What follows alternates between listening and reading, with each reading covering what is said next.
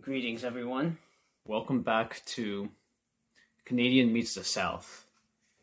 This is episode 3. Today I'll be reviewing Jefferson Davis's The Rise and Fall of the Confederate Government, Volume 1. I listened to the book on LibriVox. It was split up into 2 sections, volumes 1A and 1B, and the next podcast will be on volume 2. It'll be a while, because it takes a while to finish these audiobooks, but I'll share my thoughts on what I learned so far from Volume 1. So, Jefferson Davis goes into detail a lot, not just about the rise of the Confederate government, but also the nature of the Union. At the beginning of the book, Volume 1A, Jefferson Davis talks about the formation of the Union during the war. There was first the Articles of Confederation that were drafted in during the American Revolutionary War, or the American War for Independence. And later on, the United States would create the United States Constitution to replace the Articles of Confederation. So Jefferson Davis goes into how they were ratified, both the Articles of Confederation and the Constitution. And he points out that Maryland took a while to ratify the Articles of Confederation. Maryland ratified in 1781, and it was the last state to ratify.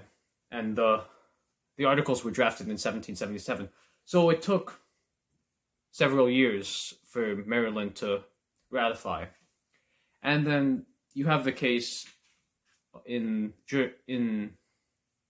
for the Constitution. North Carolina and Rhode Island initially rejected the United States Constitution. So Jefferson Davis talks about secession, how the 11 states, because originally there were 13, the 11 states, the states that Rhode Island and North Carolina are not a part of, they voted to ratify in 1788.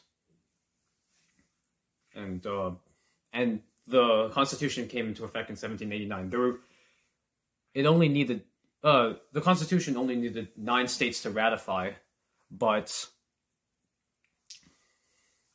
they had 11, and so North Carolina and Rhode Island, they were left with the Articles of Confederation, while the 11 seceded from the Articles of Confederation to form a quote-unquote more perfect union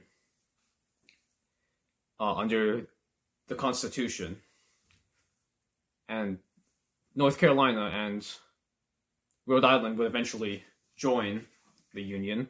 They would eventually ratify the United States Constitution. But Jefferson Davis points out that these 2 instances, how the ratification of the states were staggered. They were not, because since the states were the sovereign entities. Jefferson Davis points out that it was the states as free and independent states, Jefferson Davis uses the Declaration of Independence a lot. In his book to justify secession, and there was no need for another Declaration of Independence because the states were already declared independent in 1776. So the people of the southern states were exercising their independence when they seceded from the United States. And he goes into the one people thesis pushed by Joseph Story, who was a Supreme Court justice, and Daniel Webster, who was a member of Congress. He was many things. He started off in federal politics as a member of the House of Representatives, and later as a senator, with some time as Secretary of State under William Henry Harrison, John Tyler, and Millard Fillmore. So these two men, there was another man I forgot, who also pushed the one people thesis, that the United States is one people, composed of one people. And Jefferson Davis uses the fact that the states ratified the Articles of Confederation and the United States Constitution separately. And also, he also brings up a lot Patrick Henry's speech in the Virginia Constitutional Convention. Patrick Henry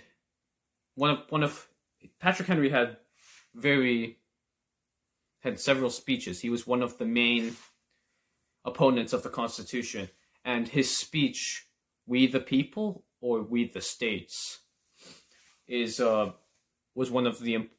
an important one, because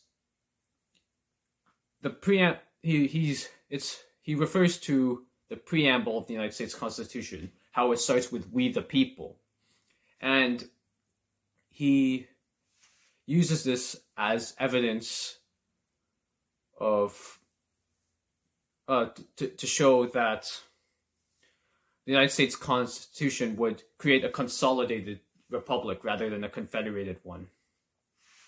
And James Madison's reply to this was, "We the people" refers to the people of the sovereign states. The states are sovereign, but it's really not the governments of the states. It's the people of each of the states are sovereigns. And he also Jefferson Davis also brings up why secession is unconstitutional. Is constitutional. The two reasons are it's a voluntary union, as he goes into the origins of the union, as well as the 10th Amendment, which states that all powers that are not granted to the federal government are reserved to the states or to the people. And so this is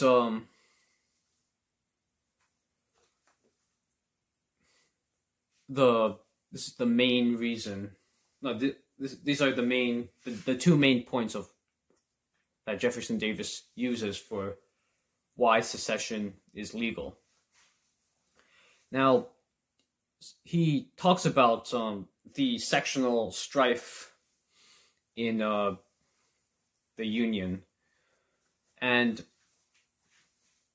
he actually doesn't bring up 1794, about how Oliver Ellsworth and Rufus King, Northerners, had confronted John Taylor of Caroline from Virginia about secession, because that was the first time that there was talk of secession.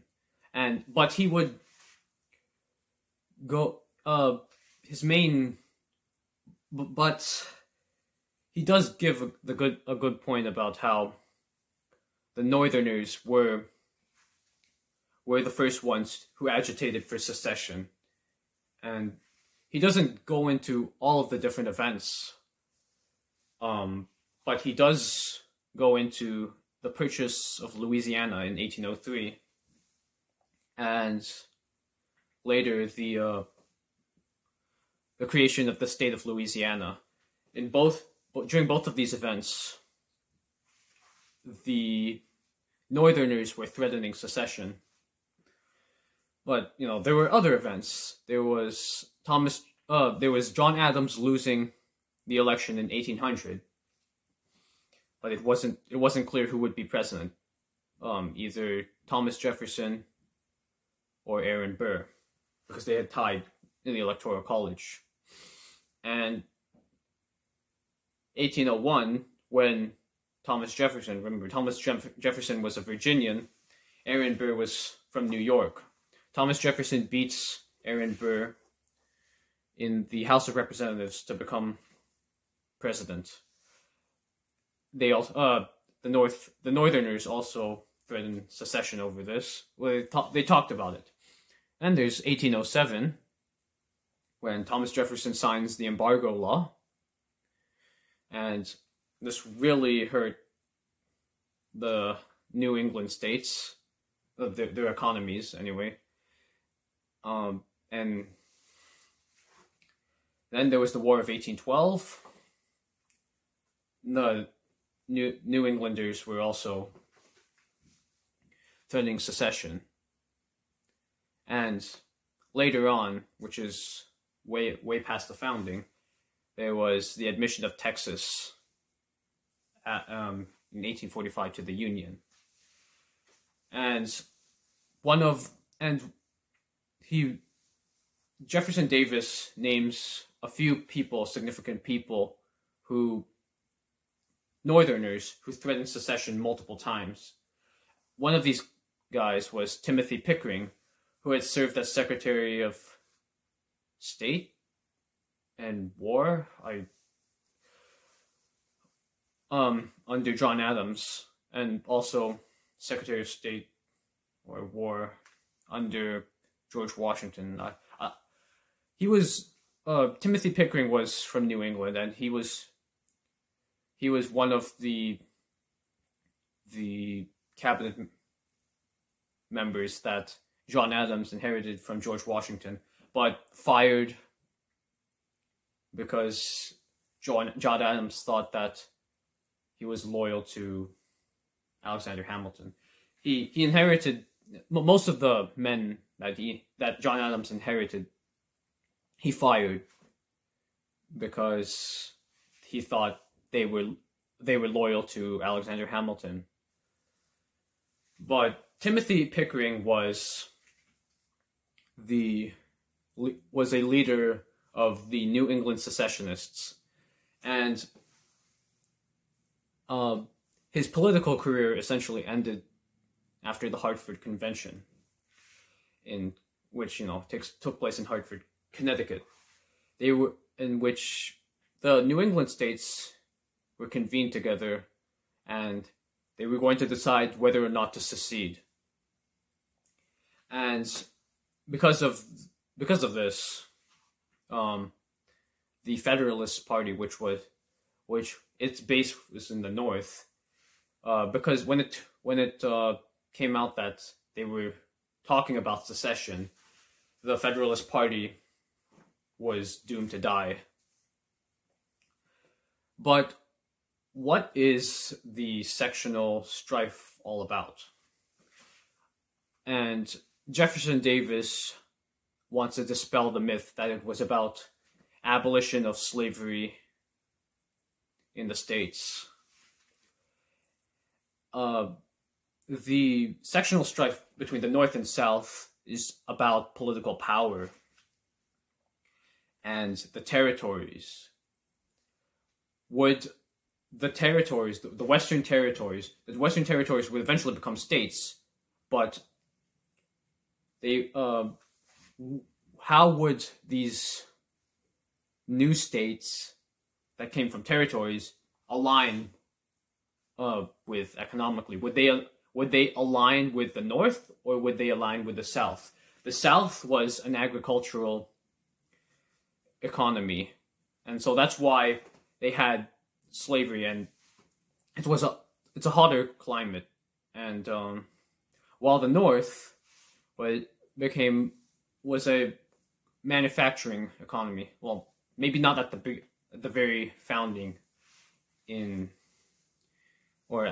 the beginning of the constitutions in the 1780s, but it evolved to become a manufacturing economy, and that's why it favored high protectionist tariffs and to pay for internal improvements, while the South was an agricultural community, and it favored free trade. And so the reason why the North stopped slavery wasn't because the northern states had in the northern states slavery was not that popular, was because of the climate, claims Jefferson Davis. It's not because these guys are morally superior to Southerners. It's because of the climate, and the climate affected the economy, and the economy didn't have that much use for slaves. So with these two different types of economies, the North and the South, they are in a power struggle over the Western territories, because the Western territories would eventually become states, and those states would either and the North and the South would try to get them to align with their side.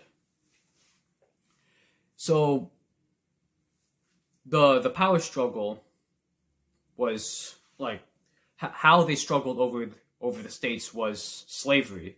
It was slavery in the states, and the people against slavery going into the states, they believe Congress had the power because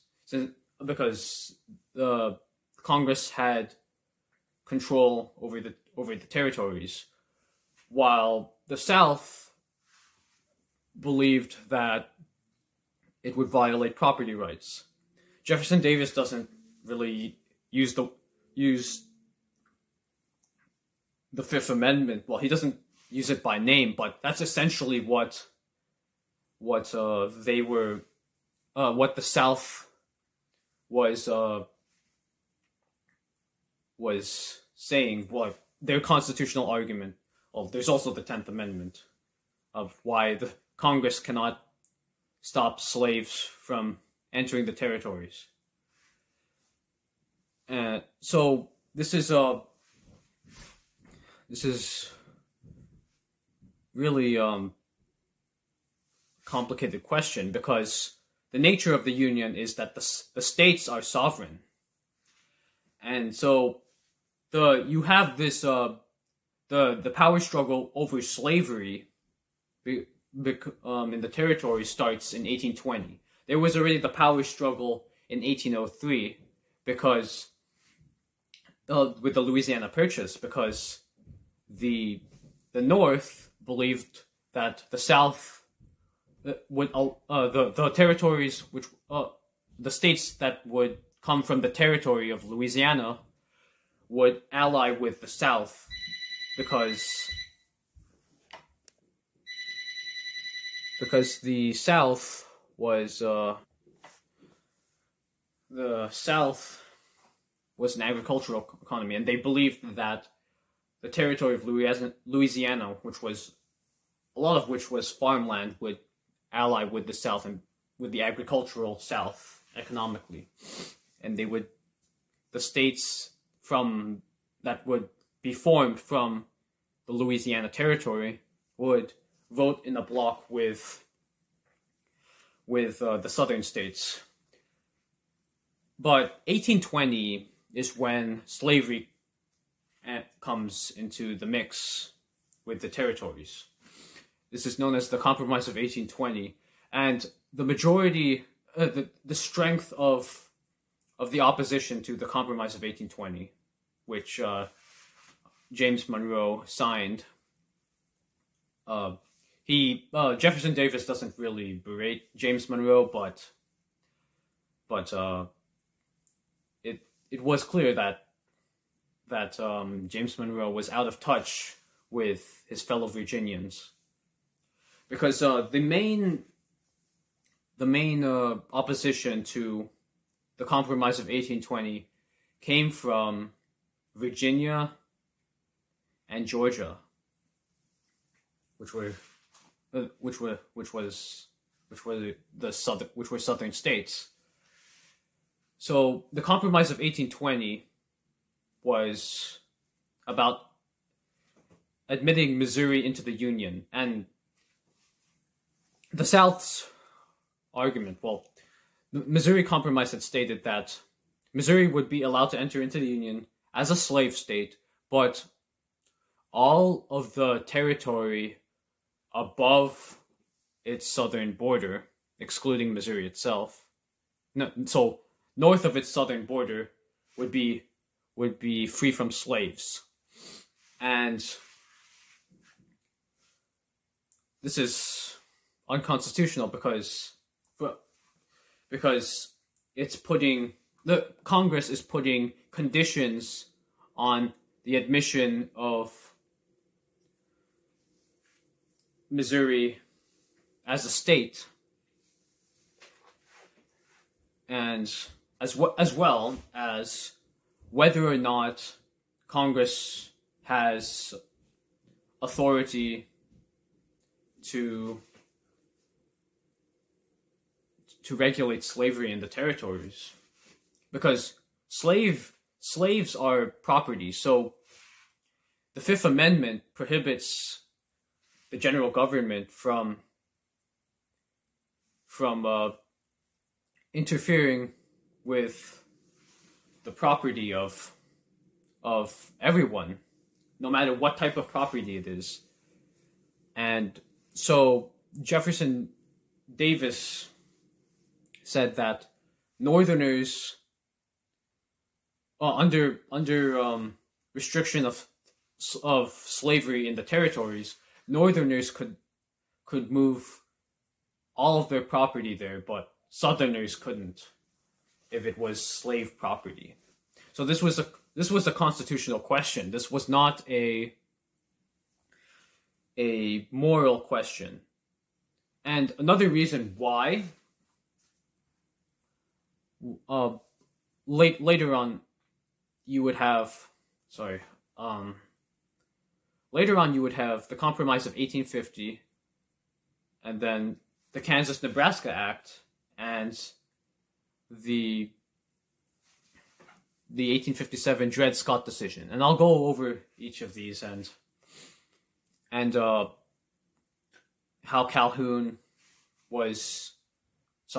Jefferson Davis was with and his views on each of these opinions. Now, I mentioned Calhoun. He deeply admired John C. Calhoun. But I'll talk about Davis and Calhoun later. In the Compromise of 1850, you would have another set of ideas. Another compromise when it comes to slavery of the territories. In 1848, Zachary Taylor was elected as president. He got his fame from being a general in the Mexican-American War, and he had defeated Lewis Cass for who was the Democratic nominee. Jefferson Davis talks about his admiration for Zachary Taylor. Jefferson Davis was actually married to Zachary Taylor's daughter for a short bit until his daughter died. So he had deep admiration for Zachary Taylor as a soldier because, well, Jefferson Davis was a soldier himself, and he comes from a military family. His father had fought in the American Revolutionary War, and his older brothers, had fought in the War of 1812. So, the military was in Jefferson Davis's blood, and he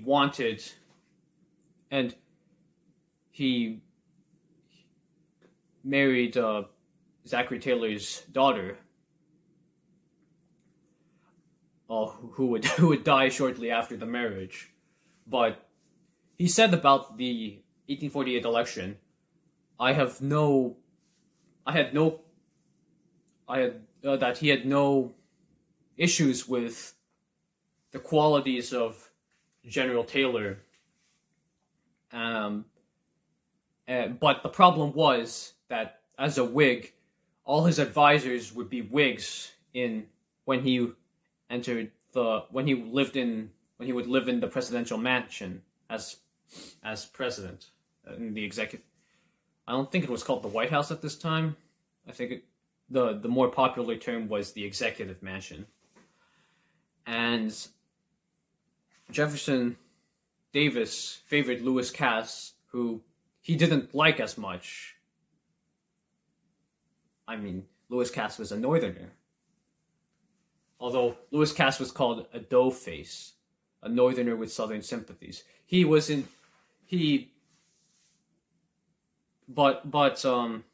Northerner nonetheless, and this is why but Jefferson Davis chose to support Lewis Cass over Zachary Taylor because Lewis Cass was a Democrat, and so was Jefferson Davis. But Zachary Taylor wins. And when it comes to 1850, Zachary Taylor was actually skeptical of some of the parts of the Compromise of 1850. There's also the Nashville Convention in 1849, in which the southern states gathered to discuss secession because of the brewing up of the sectional strife over slavery. And but Zachary Taylor dies before the Compromise of 1850 happens. Well, the Compromise of 1850 is really 5 bills. And so Millard Fillmore eventually signs them, because Millard Fillmore was the vice president at the time of Zachary Taylor's death. And he signs the Compromise of 1850. And but Calhoun was against the Compromise of 1850 because, well, quite simply, he's a states' rights man, and he believes only the states have the power to regulate slavery.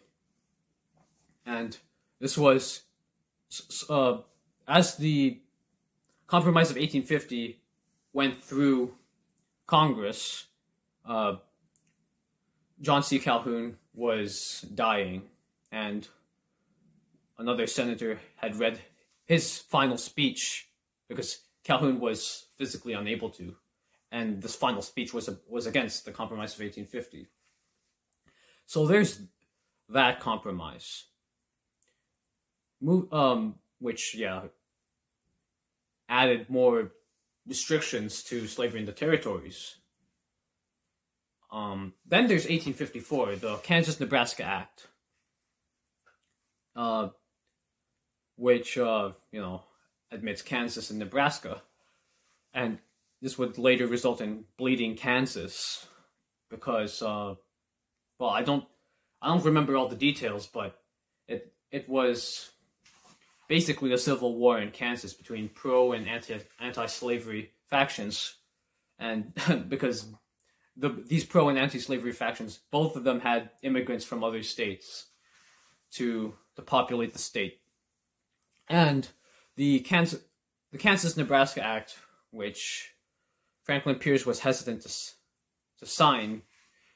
Now, see, I should have mentioned 1852, because Franklin Pierce becomes president to replace Millard Fillmore, and Jefferson Davis was recruited to become the Secretary of War, and Jefferson Davis talks about this is the only time in which the entire administration has all of the same cabinet ministers for all 4 years, for the entire term.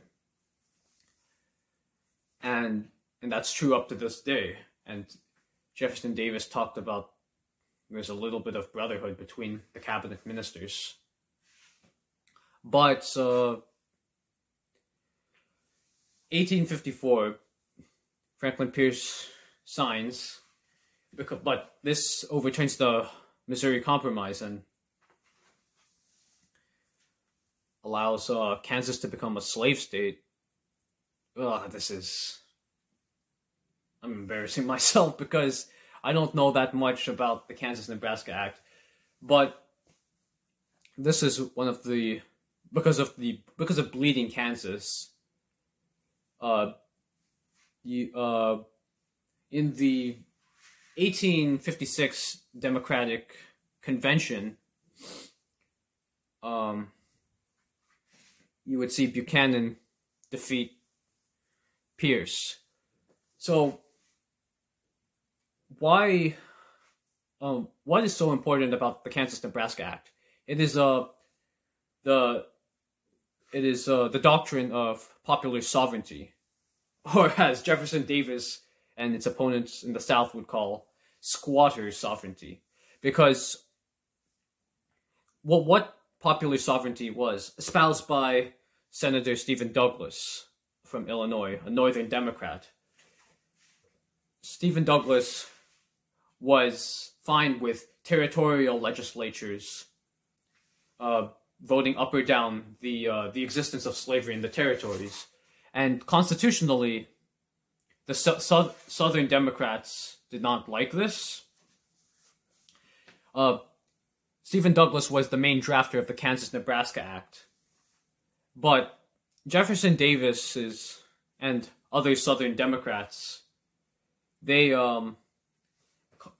disagreed with this. They called it unconstitutional because only the states have that power. Congress does not have that power, and Congress is not sovereign, and neither are the states neither are the territorial legislatures. It is only the states that are the sovereigns that can make this decision. So the Southern Democrats the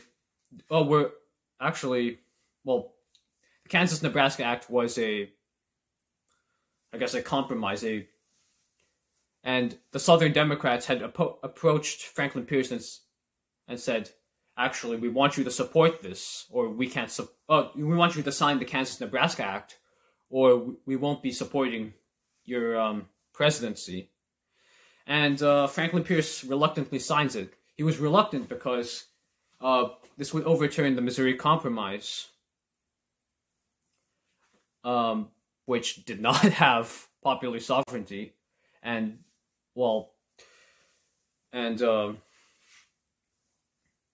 but Franklin Pierce pays for this because in the 1856 Democratic Convention anyways, because I don't think if he hadn't signed the Kansas-Nebraska Act, I don't know if he even wins the election. I mean, wins the nomination in '56 either, because the Democratic Southerners were saying, were asking him to sign it, because it was at least in the step in the direction of the pro-slavery direction.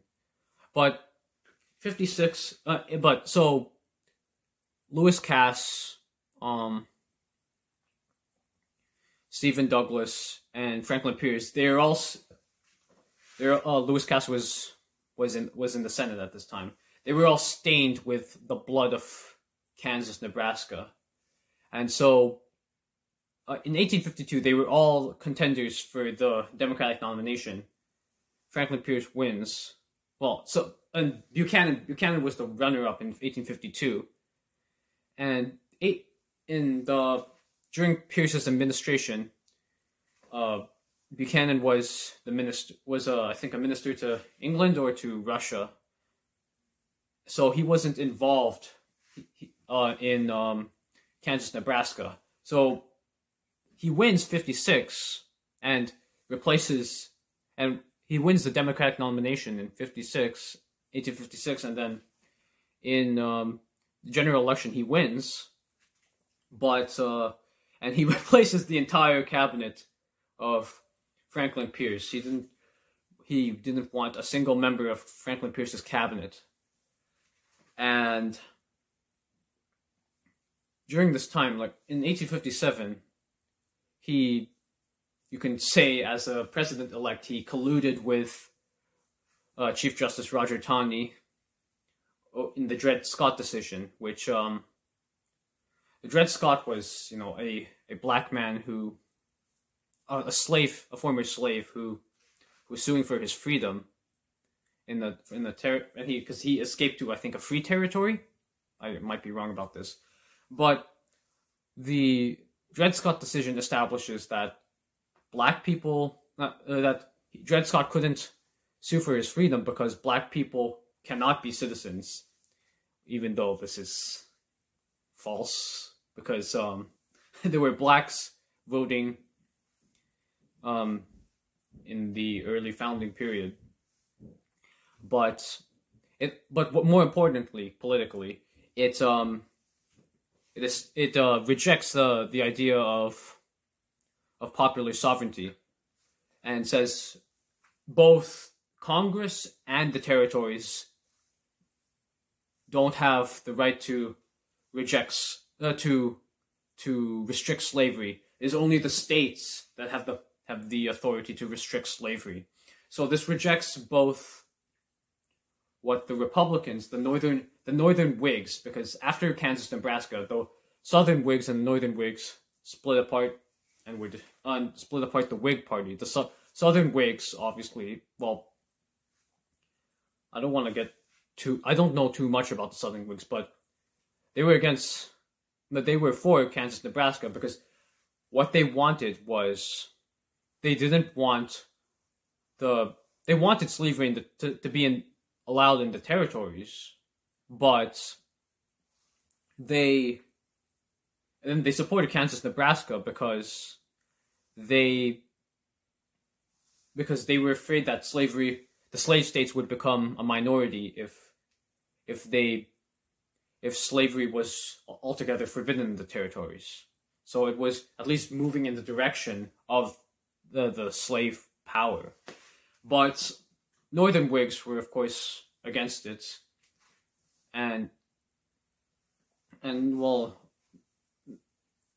against the Kansas-Nebraska Act, and so the Democrats, the Whigs split, and then there was also, some split among the Democrats, but not among northern Democrats. Some were in favor of Kansas, Nebraska, others were against.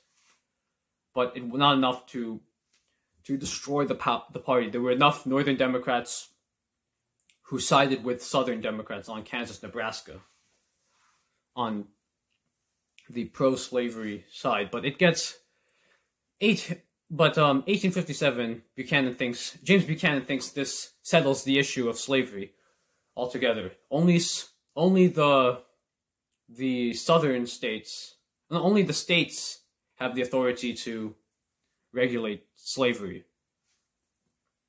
So 1860 comes around, and Jefferson Davis talks about each of the four parties. There was the Constitutional Union Party by John Bell. It was supposed to attract Southern Whigs. There was the Republican Party, which, the Republican Party was founded in 1854, and it had lost to its candidate John C. Fremont had lost in 56 to James Buchanan. But the Republican Party was now had Abraham Lincoln as the presidential nominee. Then there were the Democrats, and Jefferson Davis goes into the split with the Democrat Party. The only reason why Abraham Lincoln wins is because they split. Why do they split? Because the Northerners wanted Stephen Douglas, who was still advocating for popular sovereignty, which went against Dred Scott, and to Southerners because Stephen Douglas was going against what the Supreme Court had said. Southerners were saying this is unconstitutional. We need to reject popular sovereignty altogether. So they nominated James Buchanan's vice president, John Breckinridge from Kentucky, who, interestingly enough, was the son of John Breckinridge, the Attorney General during Thomas Jefferson's second term as president. And I'll get into Kentucky in a little bit, but the Volume 1B talks about how secession happened. South Carolina in December of 1860, before I get into South Carolina's secession, Jefferson Davis had believed that if all three of the anti-Republican parties, that is the Constitutional Union, the Northern Democrats, and the Southern Democrats, if they had just aligned under one ticket to defeat the Republicans, then the Republicans would never control the White House. The problem is, and he was sure that John Bell and John Breckinridge would do this, would be willing to step aside to be a united front against the Republicans. The problem was Stephen Douglas. Stephen Douglas had told Jefferson Davis that that if he withdrew from the race, then all his votes would go to Abraham Lincoln and the Republicans, which, looking back at it now, is nonsense, because Stephen Douglas wins one state. He wins one state, and he was afraid that if he went, all his votes would go to the Republicans. Like, if you only win one state, then and when you look back at it, you're like, you must be thinking, oh, that was so dumb. I shouldn't. Why did this even happen? But because the Democrats split the vote, the Republicans were able to win and win a majority in the Electoral College. And Jefferson Davis calls this a sectional majority because it was because the Republicans were completely Northerners. And so now I'll get into South Carolina. And now South Carolina, when they learned in December that Abraham Lincoln would become president, the state legislature would call for a secession convention, and the convention was unanimous in voting for slavery. For secession, and and South Carolina became an independent republic in December, and it was also known as the Palmetto Republic, informally called because its flag had a palmetto tree. So Jefferson Davis talks about how the other southern states, now after they learned of South Carolina's secession, they were thinking, are we going to join them, or are we going to just let South Carolina live as its own republic and just let them be there? And so there was this debate among the southern states: should we leave or should we go? And there, in the appendix of Volume 1, which is at the end, the appendix is at the end of the volume, Jefferson Davis had some speeches there, including his exchange with Senator Andrew Johnson from Tennessee, who would later become the vice president of Abraham Lincoln and eventually president. And they were both saying we don't want a civil war. That they both did not want a civil war, but Johnson was loyal to the Union, while Jefferson Davis, his state, was wanting to leave. And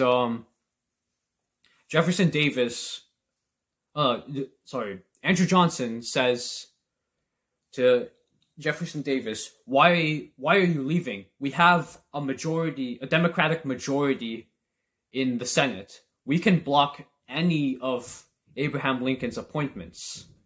We still have a check on presidential power. So why are you even leaving? There's no need for secession. And well, I mean, this position, I mean, the fact that Andrew Johnson remained loyal to the Union, he would eventually be rewarded by becoming Abraham Lincoln's second vice president. But and later he would become president upon Lincoln's assassination. But but Jefferson Davis was still against secession. No, was still in favor of secession because that is what the people of Missouri wanted, and he represented the state of Missouri. Sorry, Mississippi. He was from Mississippi. I'm sorry. And so, in January, 6 other southern states, Louisiana, Mississippi, Texas, Florida, Georgia. I must be missing something. The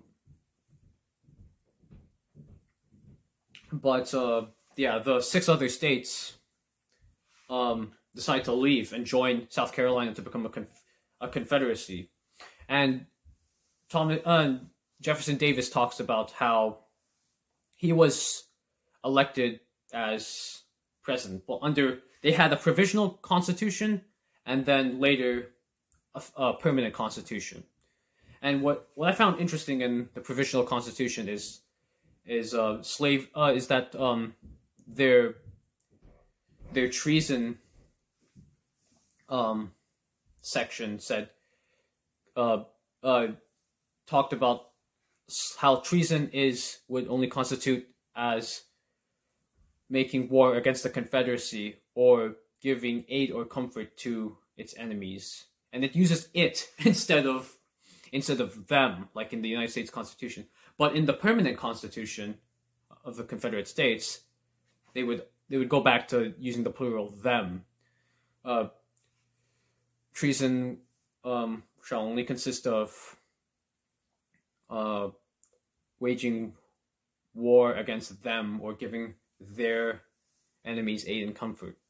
Or I'm paraphrasing, but I found that interesting. The provisional constitution is in the appendix, Jefferson Davis's appendix, as well as the United States Constitution and the permanent Confederate Constitution. They're actually listed side by side in the appendix So for comparison, and Jefferson Davis makes it clear that he had no intention of becoming president when he keeps telling us that he had no idea that he would be elected president, but and he had no he had no plans of becoming president when Confederacy was when the states had first started to secede. But he also one of the speeches he gives was his farewell address to the United States Senate was about talks about Calhoun, about how he deeply admired Calhoun, but because secession was happening right then, Calhoun and nullification would be confounded with secession. He says nullification is a remedy for the Union, while secession is trying to leave the Union. And so these are diametrically opposed, but somehow they get confounded together because they're both pro-states' rights positions. Jefferson Davis also talks about a judge, about how there was a Whig judge in his state who believed in nullification, but Jefferson Davis actually did not believe in nullification. And he talks a little bit about the beginning of the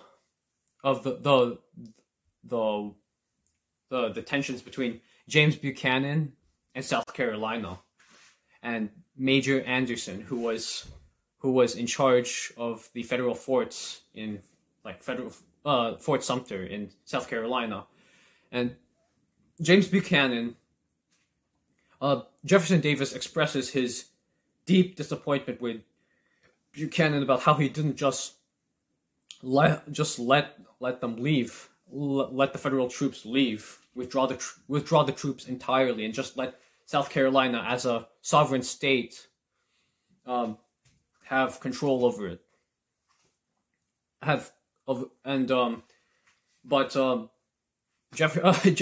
James Buchanan also disappointed Lewis Cass, who was a strong Union man, and Lewis Cass resigns in December because he doesn't send reinforcements to Fort Sumter, so he doesn't please either Davis or Cass,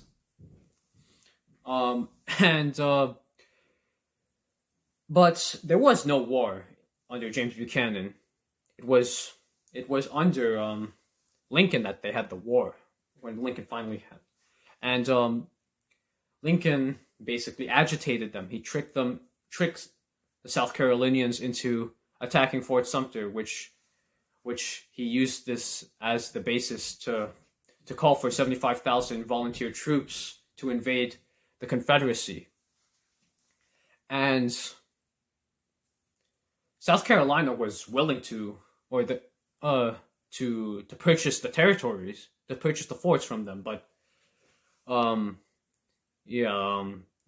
they in Washington D.C., I think Secretary of State William H. Seward was avoiding them, and so they were never able to purchase the territories. James Buchanan had said that he has no power vested in him to recognize a state that had left the Union as a foreign state, and I'd say that James Buchanan believed that secession was illegal, but he would not use. But it was good. I believe, it was good that he did not use military force to coerce them. But his opinion was not that. But the fact that he believed in that it was unconstitutional. He was not pleasing either side, either the pro secessionists, those who believed secession was constitutional, and those who believe it was unconstitutional. He wasn't pleasing either side, and he did sign the Corwin Amendment, which would have permanently forbade the United States from ever touching slavery in the States, which Lincoln strongly supported. And you could say that Lincoln's fingerprints were all over the Corwin Amendment, but there was no war under Buchanan. It was under Lincoln that there was a war, and so it goes into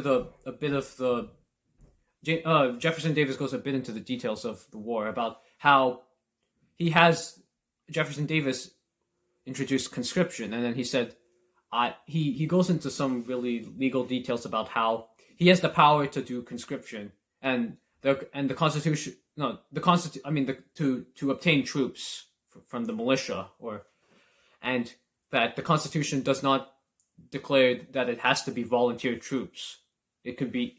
He said that there's only two ways to get troops in the militia, either volunteer or conscription. And he said, because the Constitution doesn't specify that it had to be either, I'd use both, which I guess then I can use conscription. Then I guess that it's constitutional, at least from his point of view, but it's kind of a scumbag move to do that, because in his farewell address, and also the preamble to the Confederate Constitution, we the people of the Confederate States, with each state acting in its own sovereign ability.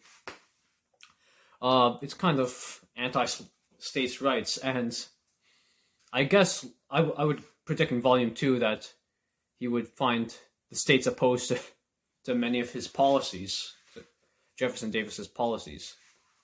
And he talks about the tariff as well, about how the Confederate Constitution explicitly outlaws protective tariffs and only allows certain internal improvements on the harbor, which was the source of sectional conflict, the economics, because the Republicans wanted internal improvements and high tariffs, and they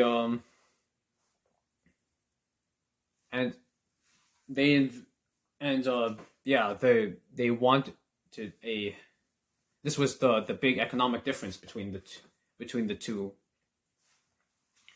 So I've rambled on for about an hour, and it's a really detailed book, just Volume 1. I haven't even read Volume 2 yet, but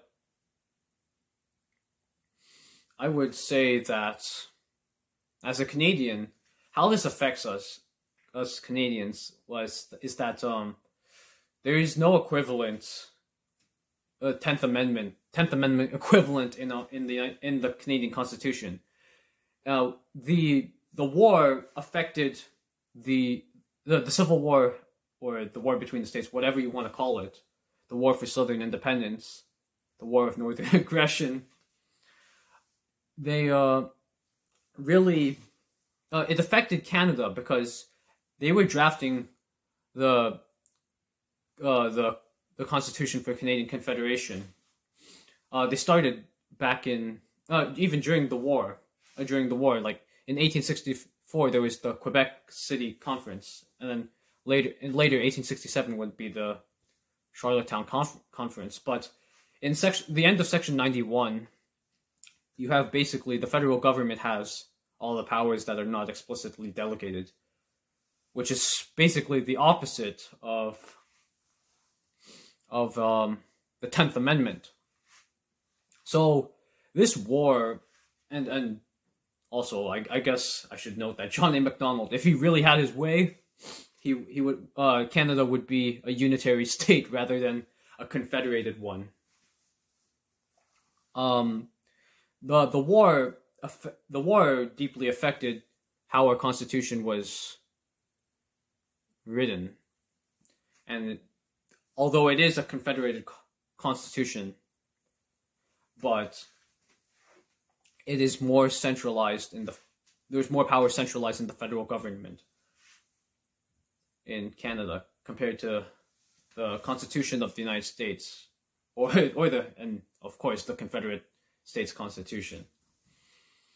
So it's been an hour.